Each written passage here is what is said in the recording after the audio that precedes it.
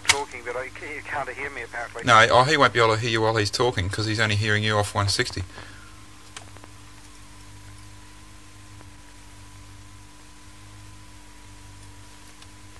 Oh, sorry, that's right. He isn't. Oh, sorry, yeah. Do you want to come up on channel 50, Rodney, to say something about? No, Rodney wants you to listen on 6 metres if you can on 52525 or something. Well, can he transmit for any lengthy period of time up there? Because he said, "Can you listen 52525?" Well, I'll hook it up if he's prepared to come on for more than 15 minutes or something. Because the problem is I've got the transformer off it at the moment. But if he wants to come up and join in, I'll hook it. To him direct then. Yeah, okay. Well, no, we can't do that because then he can't hear you. Look, I'll drop off. I'll wait for you to come back on normal operation, okay? Yeah, I'll just drop off for a sec. Yeah, you talk to him in a normal simplex fashion. Okay, the only trouble is it doesn't get logged, which is going to wreck the log. Just a sec. Well, I'll stop the log for a sec. Okay. Hang on, and we'll pick it up again. Right, it's rolling now. Someone give us an ID. Yeah, that's right, you forgot to roll a tape. Yeah. Oh, good grief, that's right back. I'll have to get replay clearances from you all in triplicate too. Yeah, okay, you've got mine anyway. Oh, good, okay. Yeah. You've got mine. You got mine, Thank you. yeah. Right. Now, getting back to how fantastic conditions were in 1950 or 40 or whatever it was. Well, actually, the conditions were pretty good in 1940, but I wasn't around. Well, I was around well and truly by then, but I wasn't aware of it. I wasn't around even then. Yeah, well, I was around, but 1957... I wasn't even a square. Yeah, God, it's getting worse and worse. Yeah, I think it should be too. Yeah, sorry but about by that. 57, everything was open to everything, and we were just aware that it was open. Some people got a bit excited about it. The rest of us just sat back and sort of accepted it as part and parcel of what was going on. And 10 metres would have been fantastic. 10? Yeah. Well, that was the band that people used. I mean, 10 was open to everywhere. It was AM. It was sort of like 20 metres is now, or no, just starting it was better to than 20 years now. Oh, no, yeah. But the point is, you'd turn on 10 metres and you'd have all the AM stations That's from right, yeah. WLAN pouring in. Yeah. And we used to... really low attenuation, yeah. Yeah, you didn't... Just with bits of wet string hanging out the window, you could pick up the world. Yeah. But just to repeat what I said before for the benefit of the tape... Oh, that's right, yeah. There was one particular morning in 1957, and it was aurora all over the place.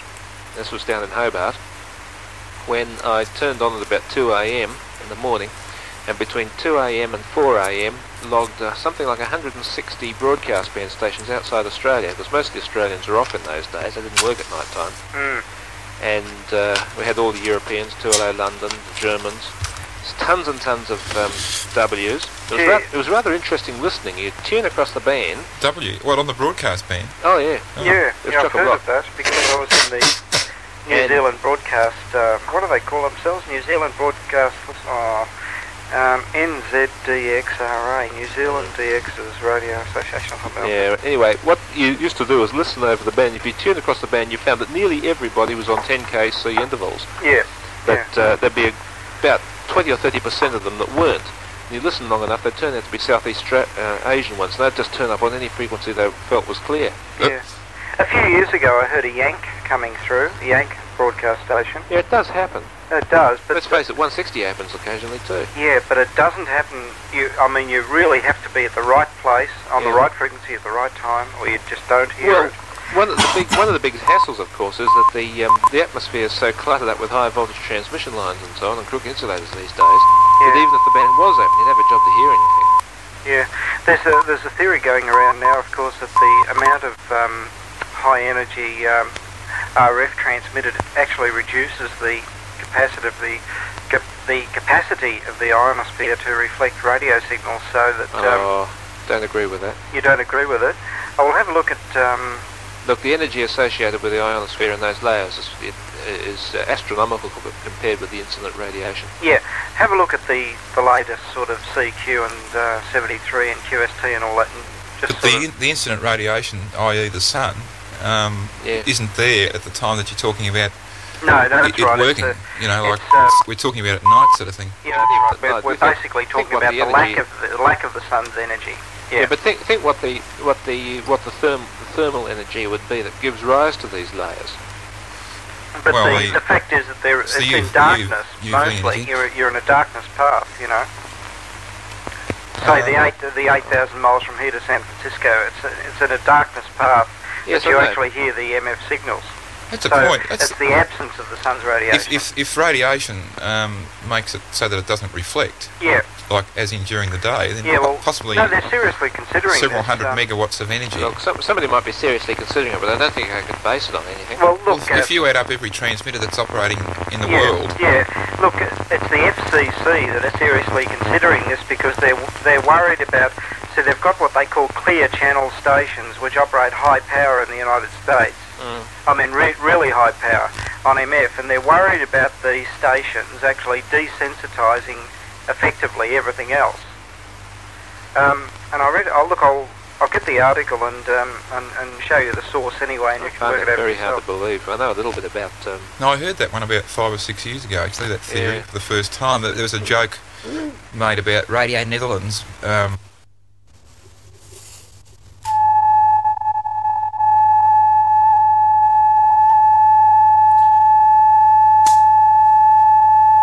Crossband identification. This is a continuation of the track on the other side, which I think it's concurrent to this one, and it's from the AML tape called General Raves XB26. And on the other side we've had the Branch and the Flinders talking about relatively interesting subjects, and then just before the tape finished, the Kilt came on talking about ionosphere and DX and so forth, which is also quite interesting. So we'll continue on from here with this.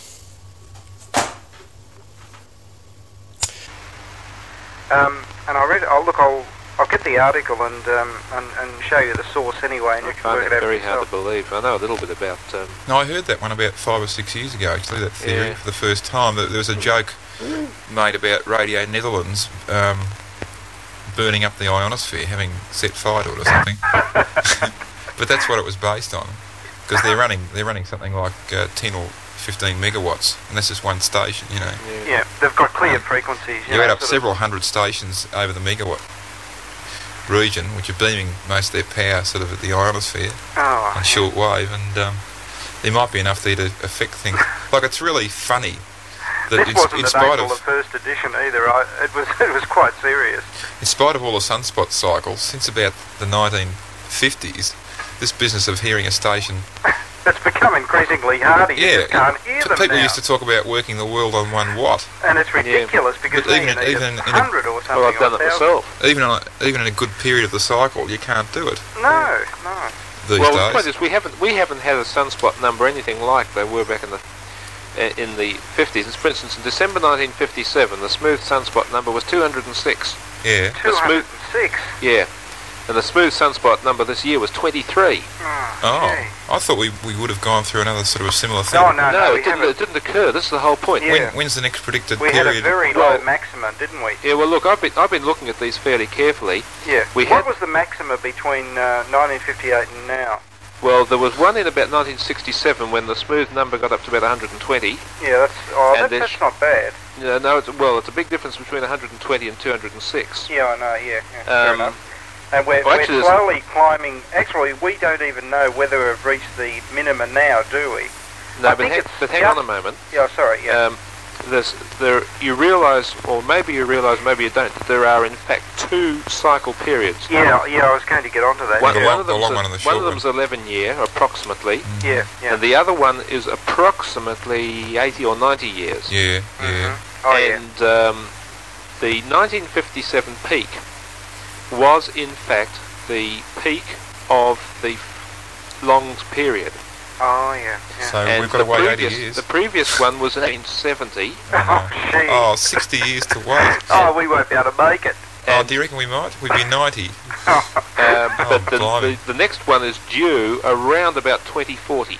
Oh, That no. means we'll have to take our equipment to the I think I'll grave. make 2,000, do It's- I? No, that It's rather much longer. interesting. They've got these logged back to about the 10th century, you know, because Basically sufficient the Chinese, I suppose. Galileo. sufficient astronomers were recording in fine details aurora activity and so on, which is highly tied up with it. Yeah. Is that how we've they got the long cycle got some worked very, out? very good information, and the thing which is disturbing is that the 1968 peak didn't occur. Well, you mean it did, but it wasn't as good as No, it was actually delayed. Oh, it was delayed? Yes, it was delayed, and it came about 1973, so we're at a period now when we should be coming up to another peak. Oh. But it's a bit of a question as to what's going to happen. It looks as if 2 might degenerate to 1, and we've had the 1, with the next big one due around about 1980. Gee, oh yeah. Oh, hang on, 1990, sorry. No, yeah, that's, yeah. 1990. Because I was thinking the normal sort of thing would be around 1980. Incidentally, the peak... Oh, no, not 1980, about 1985 or something. No, actually about now. Now? Yeah, there should be one about now. Should there? Yep. Oh, I thought we were just sort of No, climbing out of the null, sort of. No, Oh, it the should have been normal 50. year Should have one. been 57. Yeah. 67. What, 57, 67? And 78 should have been. Yeah. But we didn't get the 67 one, and that didn't really come until 73. So it looks as if we might be going to miss this one. On the other hand, there have been some, for instance, the smooth sunspot number for last December. Hang on. No, it wasn't the smooth number. There was a sort of a quasi high of about 73 or something. What was the explanation of the delay, you know, for Well, 67? big question mark. Big question mark. Nobody knows. Now, obviously, it's nothing to do with what we're doing here on Earth because it's a sunspot number. It's nothing to do with the Earth's atmosphere. Yeah, oh, fair enough, yeah. It's just that 67 was fairly good for low power It wasn't as good as it 14 should have been. megahertz transmissions. It wasn't as good as it should have been. See, in 67, I was in New Zealand. I was running 10 watts to a 5763 Yep. CW. I had a regenerative receiver and a quarter wavelength antenna running outside with no ground, and I worked from Christchurch into Switzerland. Yeah. Well, we had that And sort that of thing was in happening in the late 67. 50s. Yeah, look, this sort of thing will happen. For instance, the year before last, I ran just as a joke half a watt from here Yeah, on 20. yeah. And That would have been a joke. Yeah. it was a joke, but it was a setup Yeah. to KL7BJW in Alaska, Yeah. and he was giving me between 5 and 10 over 9 with a half watt signal. Oh, gee. And when I came up with I had the old FT100 in those days, and when I came up just barefoot with a sort of 100 watts out, it was 20, 30 over 9, and this was evening after evening. It was around the equinox, the September equinox. What year was this again? That was 74. 74. No, it might have been 75. 75 it was. Because I was working. At about And the time. incidentally, it was using wet string for an aerial too. Yeah. About the time I first got to know Tony, what was that about? 71, wasn't it, Tony? Tony's gone away. Tony, 71 or something. I was operating from a flat in Windsor. Better idea. Yeah, around 71, I was operating from a flat in Windsor with a 20-metre dipole, and it was lower than the flat, than the 3-storey flat roofs. It was just not a bit of wet string, but it was nothing. It was running sort of down to ground from the 3rd floor or something.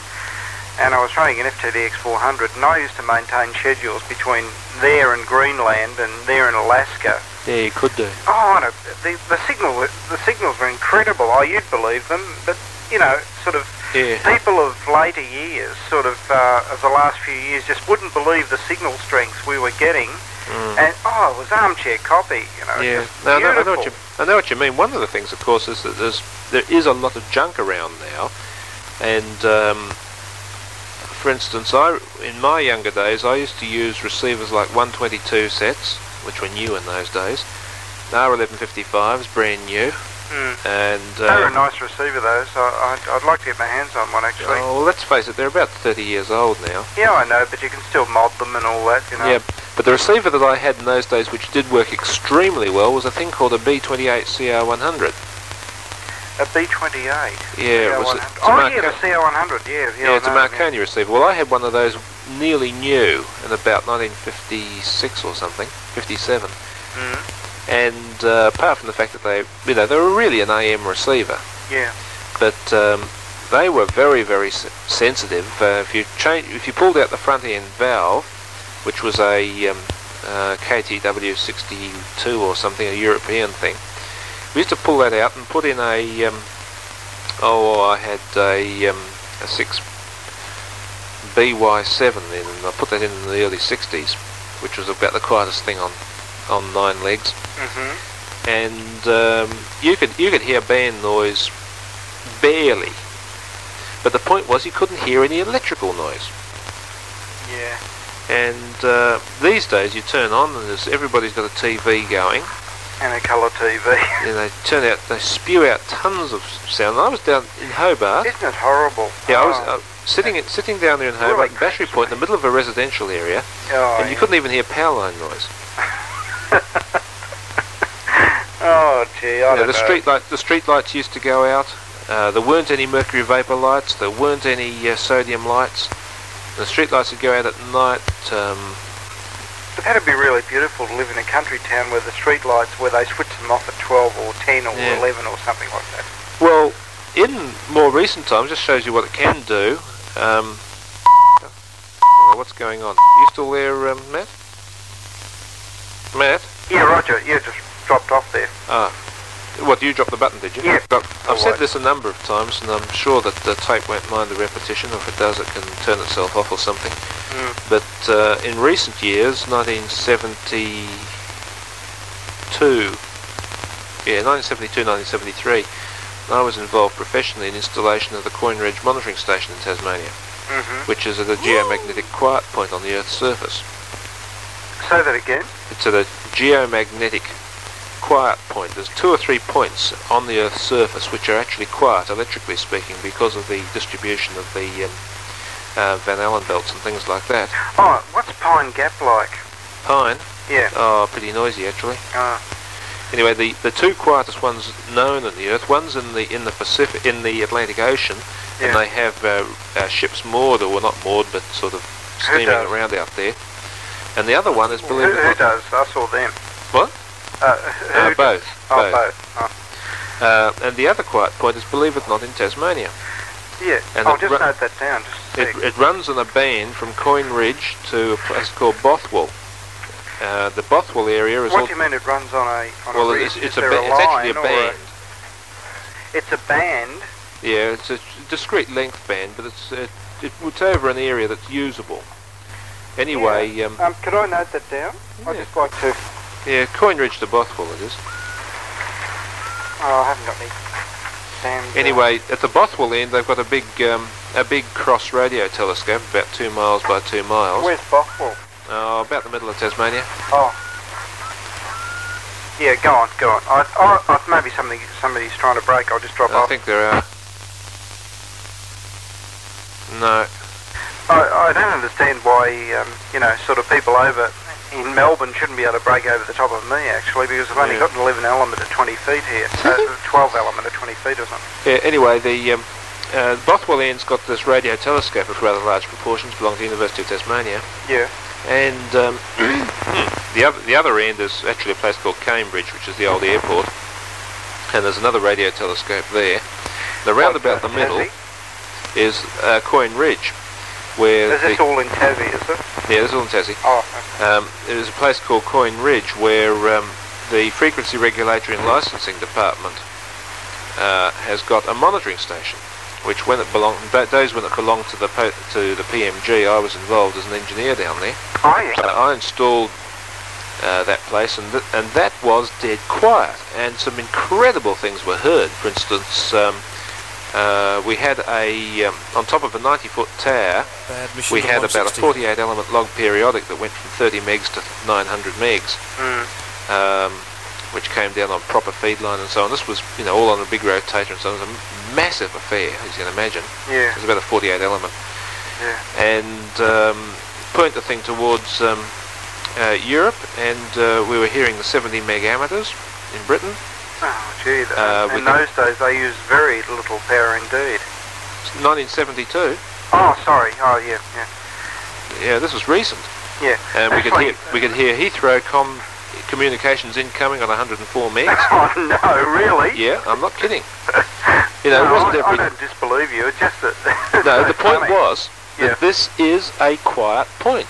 Yeah. So if the signals were there, they could be heard. Ah, boy, Heathrow. Yeah, we were I've using- flown out of Heathrow. And we were only using Edison 880 receivers and so on like that. It wasn't anything all that crash hot. Not 880s, 990s. The 990Us and Rs. Yeah. Yeah, nice receiver, but they're nothing, you know. They're nothing all that brilliant. This is a general receiver. Not crash hot, no parametric amplifiers or anything. No, No. we're just running ordinary room temperature amps. Mm. But no, they've got quite an antenna farm. They're quite huge. But the point is that there is a quiet point. The mains comes the last half mile underground, Oh, that'd be a and major factor, yeah. you know, money was no object in the putting up of the place. The operating rooms are all screened. The aerials are all remote from the operating rooms. Mm. How do you mean remote?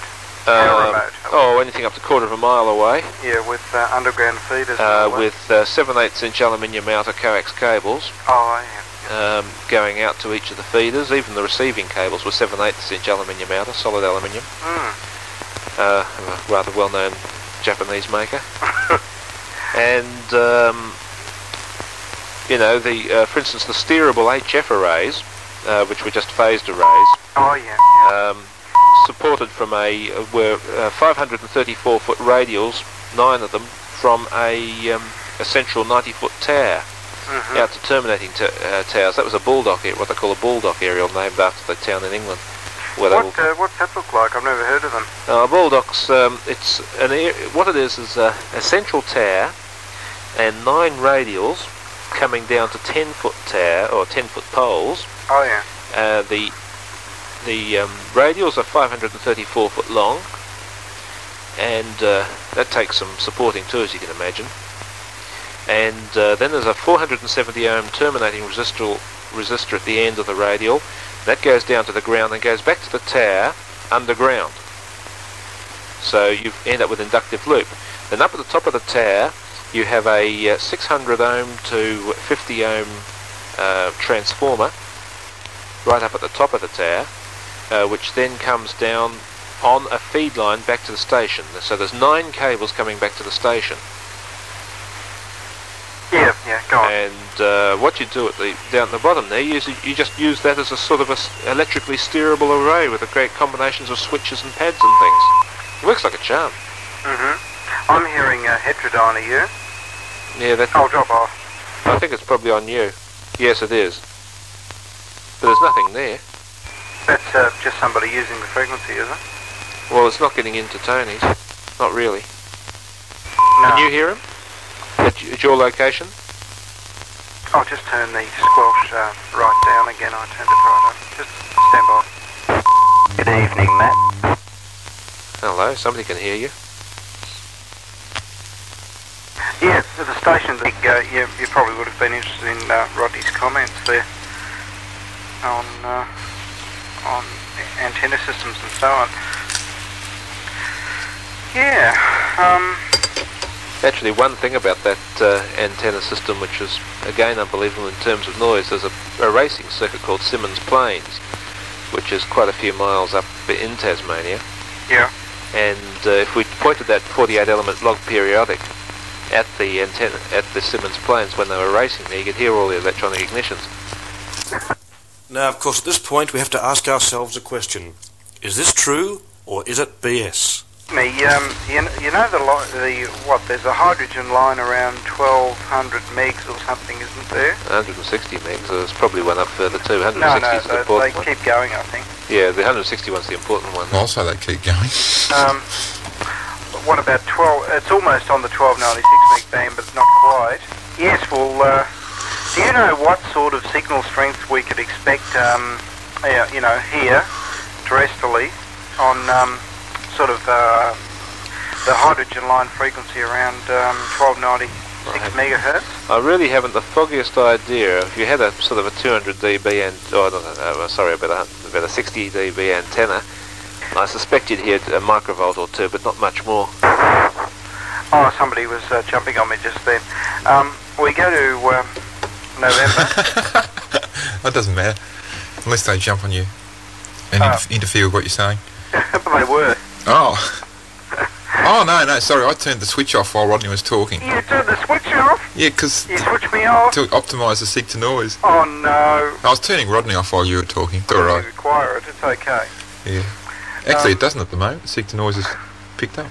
Oh, that's because I was yelling down the mic. Yeah, I could go in the other room and get the get the figures on the frequency, but there is a particular frequency, and we were thinking of sort of working out the.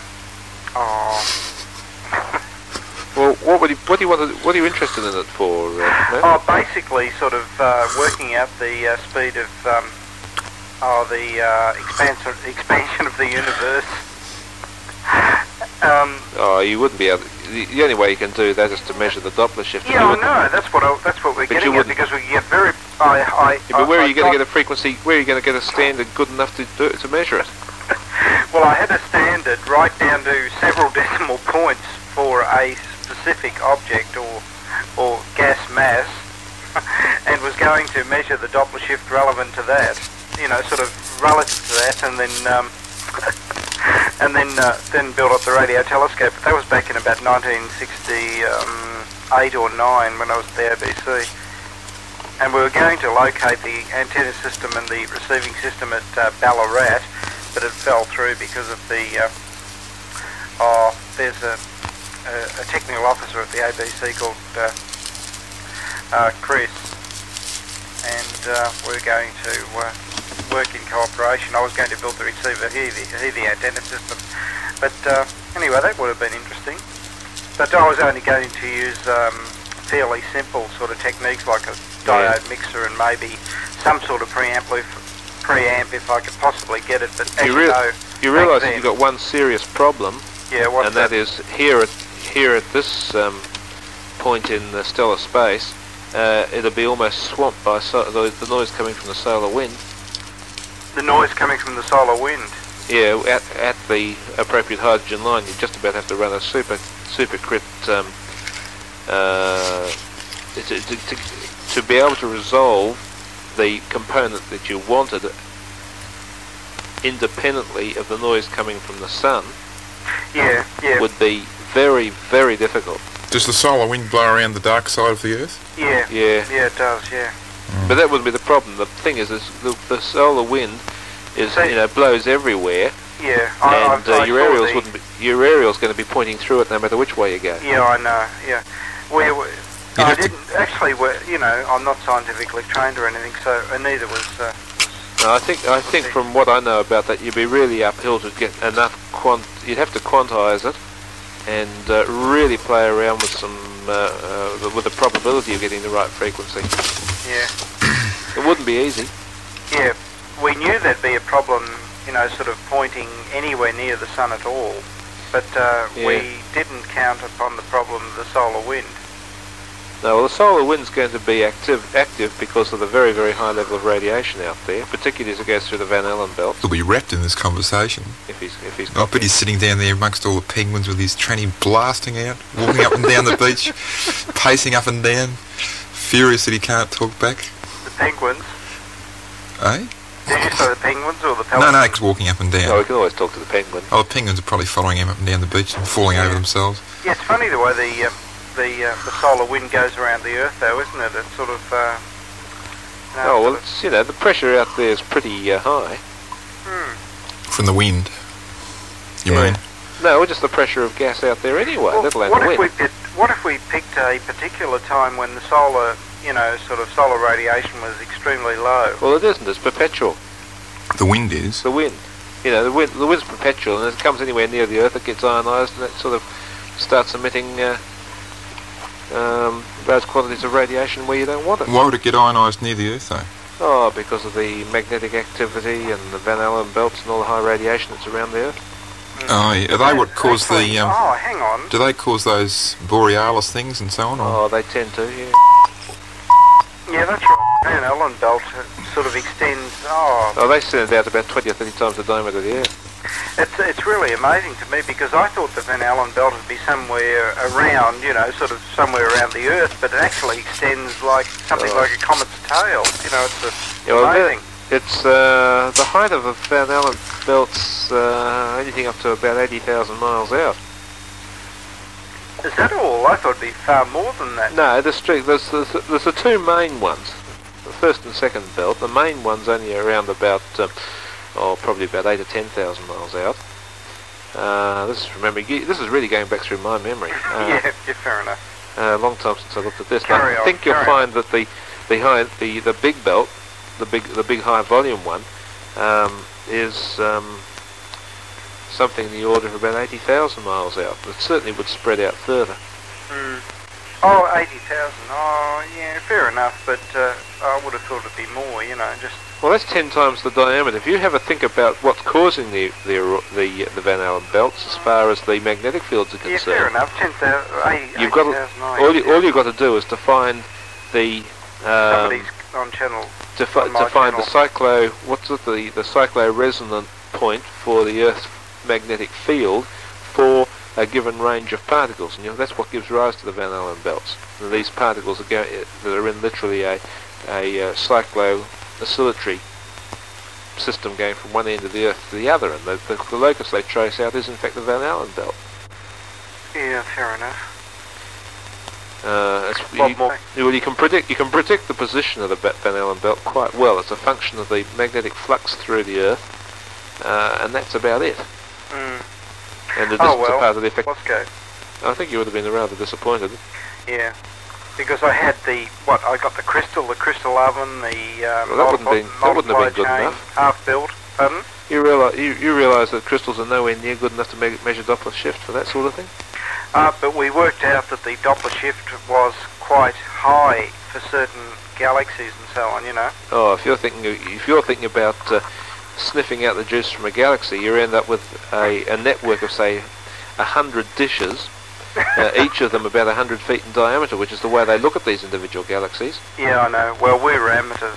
They use them as switched interferometers. Yeah, okay. We're amateurs, though. I'll say. We can only hope. Yeah.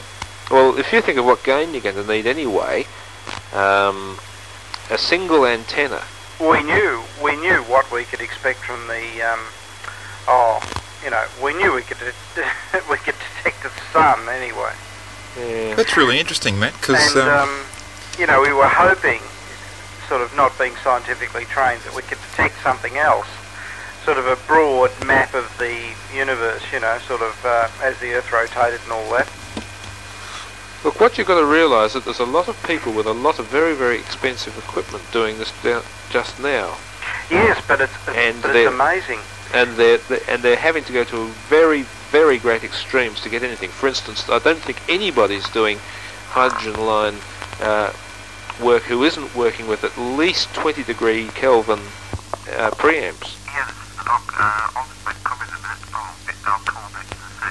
What's all this? You there, Tony? Yeah. Who's that on? Hello. Yeah, but it's amazing. In the field of optical astronomy, it's amazing the number of discoveries that have been made by amateurs. Now, I accept what you say about the hydrogen line thing and the 20 degree Kelvin, sort of amplified and so on. Yeah, that's about what you need to look at. Yeah, I accept that. But in optical astronomy, the sort of the keen amateur, the madman who looks around and sees what he can find, I sort of sometimes find something. You would have known that by reading. Yeah, sure. Sure. In fact, I've had enough interest in myself to have a bit of a look around, but. I used to be interested in that, sort of optical astronomy, but then I sort of got interested in the other, but I didn't know much about it. But remember one thing, that is that for optical astronomy, the resolution of an optical telescope is vastly greater, or better, than the resolution of a radio telescope. So it's very, very quick to scan the whole sky with a radio telescope. Rodney, just harking back to the ionosphere being affected by all the transmitters. The Americans recently were playing around with that radio telescope in South America and blowing bubbles in the ionosphere by feeding it to a 1 megawatt transmitter.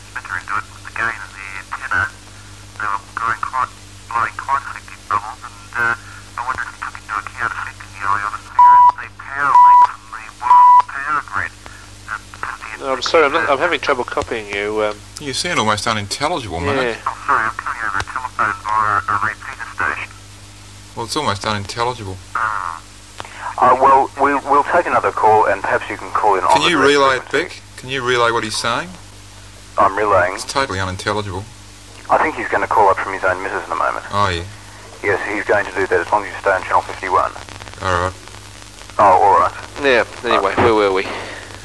Yeah, sorry. Oh, there's still some rubbish. Could we go to channel 12? 52. Channel 6 or something for a moment, just to get rid of that whistle? Yeah, okay, we'll try. Well, Mark wants to come on channel 51 and say something. Oh, I know, but we'll go back there in about 2 minutes. 2 minutes? Tony, could you switch to channel 6 we'll reverse presume that's or whatever? okay on that other channel. Yeah, there is. There's a carrier running. It's not 160 either, because I tried varying the frequency and it made no difference. No, it's a carrier running. You know, sort of probably a station having a cross, sort of a cross-town contact or something in Melbourne. But I'm so far away here that... Unless it's the SIG-gen. No, it wouldn't be that stable. No. Yeah, I'll continue anyway. Yeah, I know Mark was saying something about a dish having a megawatt fit into it and blowing bubbles. Yeah, I heard that. It was quite intelligible to me, but... Actually, I think the pips wreck things a bit. I'll turn them down a bit. I'll turn the pips down in volume. Yeah, Well, fair enough. There is one exercise going in Russia at the moment where they're pouring many megawatts out on the 168 megs on the hydrogen line there. Oh, yeah. They're also doing something like having over the horizon radar on HF, which is rather wrecking things. This is the Russians? Yeah. No, forget that. That's not over the horizon radar. It's an experimentation on power transmission through air. Oh, is it? Oh, Yeah. something like... The Brits got all uptight about it a few months ago. Yeah. And it turned out that they were experimenting squirting power in very, very big lumps over sea masses and so on. Oh, yeah, fair enough. Try 51 again now. Yeah, that's... okay. No, it's still there. We'll Still go back to... Oh, just before you go, Yeah. did you take into account modifying the ionosphere would be the amount of power leak from the world power system, 50 and 60 hertz power distribution? Yeah, that's considered. And that would be thousands of megawatts overall, though, wouldn't it? Not the leakage. Oh, but there must be quite a lot of leakage, even if it's only a fraction of a percent from all the high tension lines around. You'll find though that most... Well, hang on, let's think about it. No, there wouldn't be, because a transmission line essentially doesn't leak. Yeah, but it always has some leakage because it's a real line. It would be in percent, wouldn't it? Do you mean radiation or earth leakage? Actual radiation to the outside world. Well, most of them would be shockingly inefficient because there aren't too many 50-cycle lines which are even anything like a quarter of a wavelength.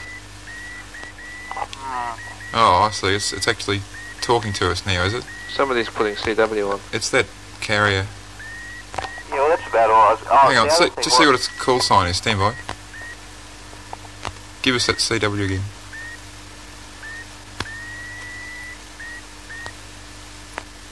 L. S. Oh, it's you, Matt. It's only Matt. Sorry, I thought it was that... I mean, when I say only Matt, I thought we'd found the interfering carrier. I think the idea is for you to drop off, Matt. Thank you. Yeah, I was just thinking of Even that. I woke up to that. See, the length of the transmission line on 50 hertz is sort of, there's many wavelengths and...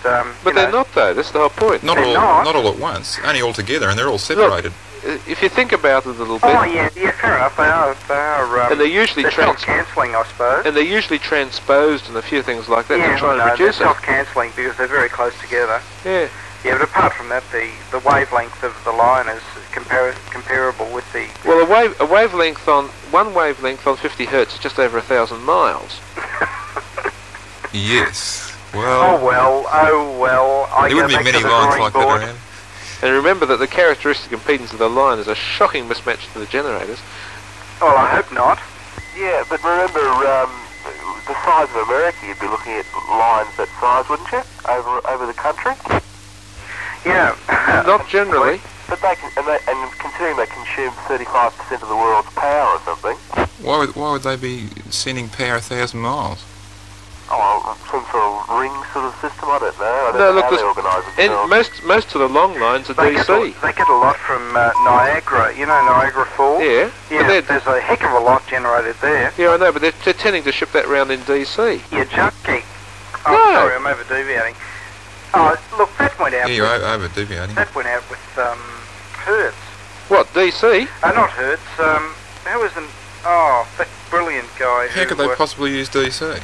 No, look, DC is the standard way of shipping power around the country these days. No. With, No, look, I do know what I'm talking about on this, chaps. I'm in it.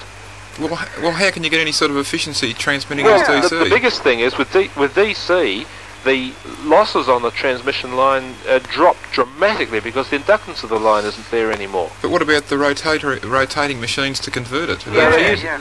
That can be done very, very easily with static equipment these days, and you get... But is it? Yeah, well, it is. For instance, there's the biggest one in the world at the moment runs between Ural Mountains and Moscow, which is 1.5 megavolts at 4,000 amps. And I'm not kidding. How do they get it to DC and back They again? get it to DC using 12-phase or 3-phase or 6-phase or 12-phase Grates bridges. What, silicon bridges? No, usually hydrogen thiotrons, although they're slowly going over to silicon now. Yeah, and how do they get it back to AC? And they go backwards again using synchronous inverters on the Grates bridge design. They're very, very efficient. You get 94-95% efficiency out of a transmission What, line. rotating inverters? Stand by the logs running out. They're not rotating, they're static. Static. Yep. It turns out that you can get a static inverter to work very, very efficiently into a multi-phase load. And he wasn't joking at all, the log did in fact run out. Well, unfortunately, that's the end of that crossband, one of the most interesting discussions I've heard for a long time. Very scientifically and technically based, with the kilt, who we don't hear much of these days. No, look, I do know what I'm talking about on this, chaps. I'm in it. Unfortunately, I can't find the second part, if there was in fact a second part of that contact. I've looked at this tape here, it's not on any other track. So I assume that when the log did run out, they terminated the missions fairly soon after that, which is rather unfortunate to say the least. I will try and look in the library and see if I can find it again someday.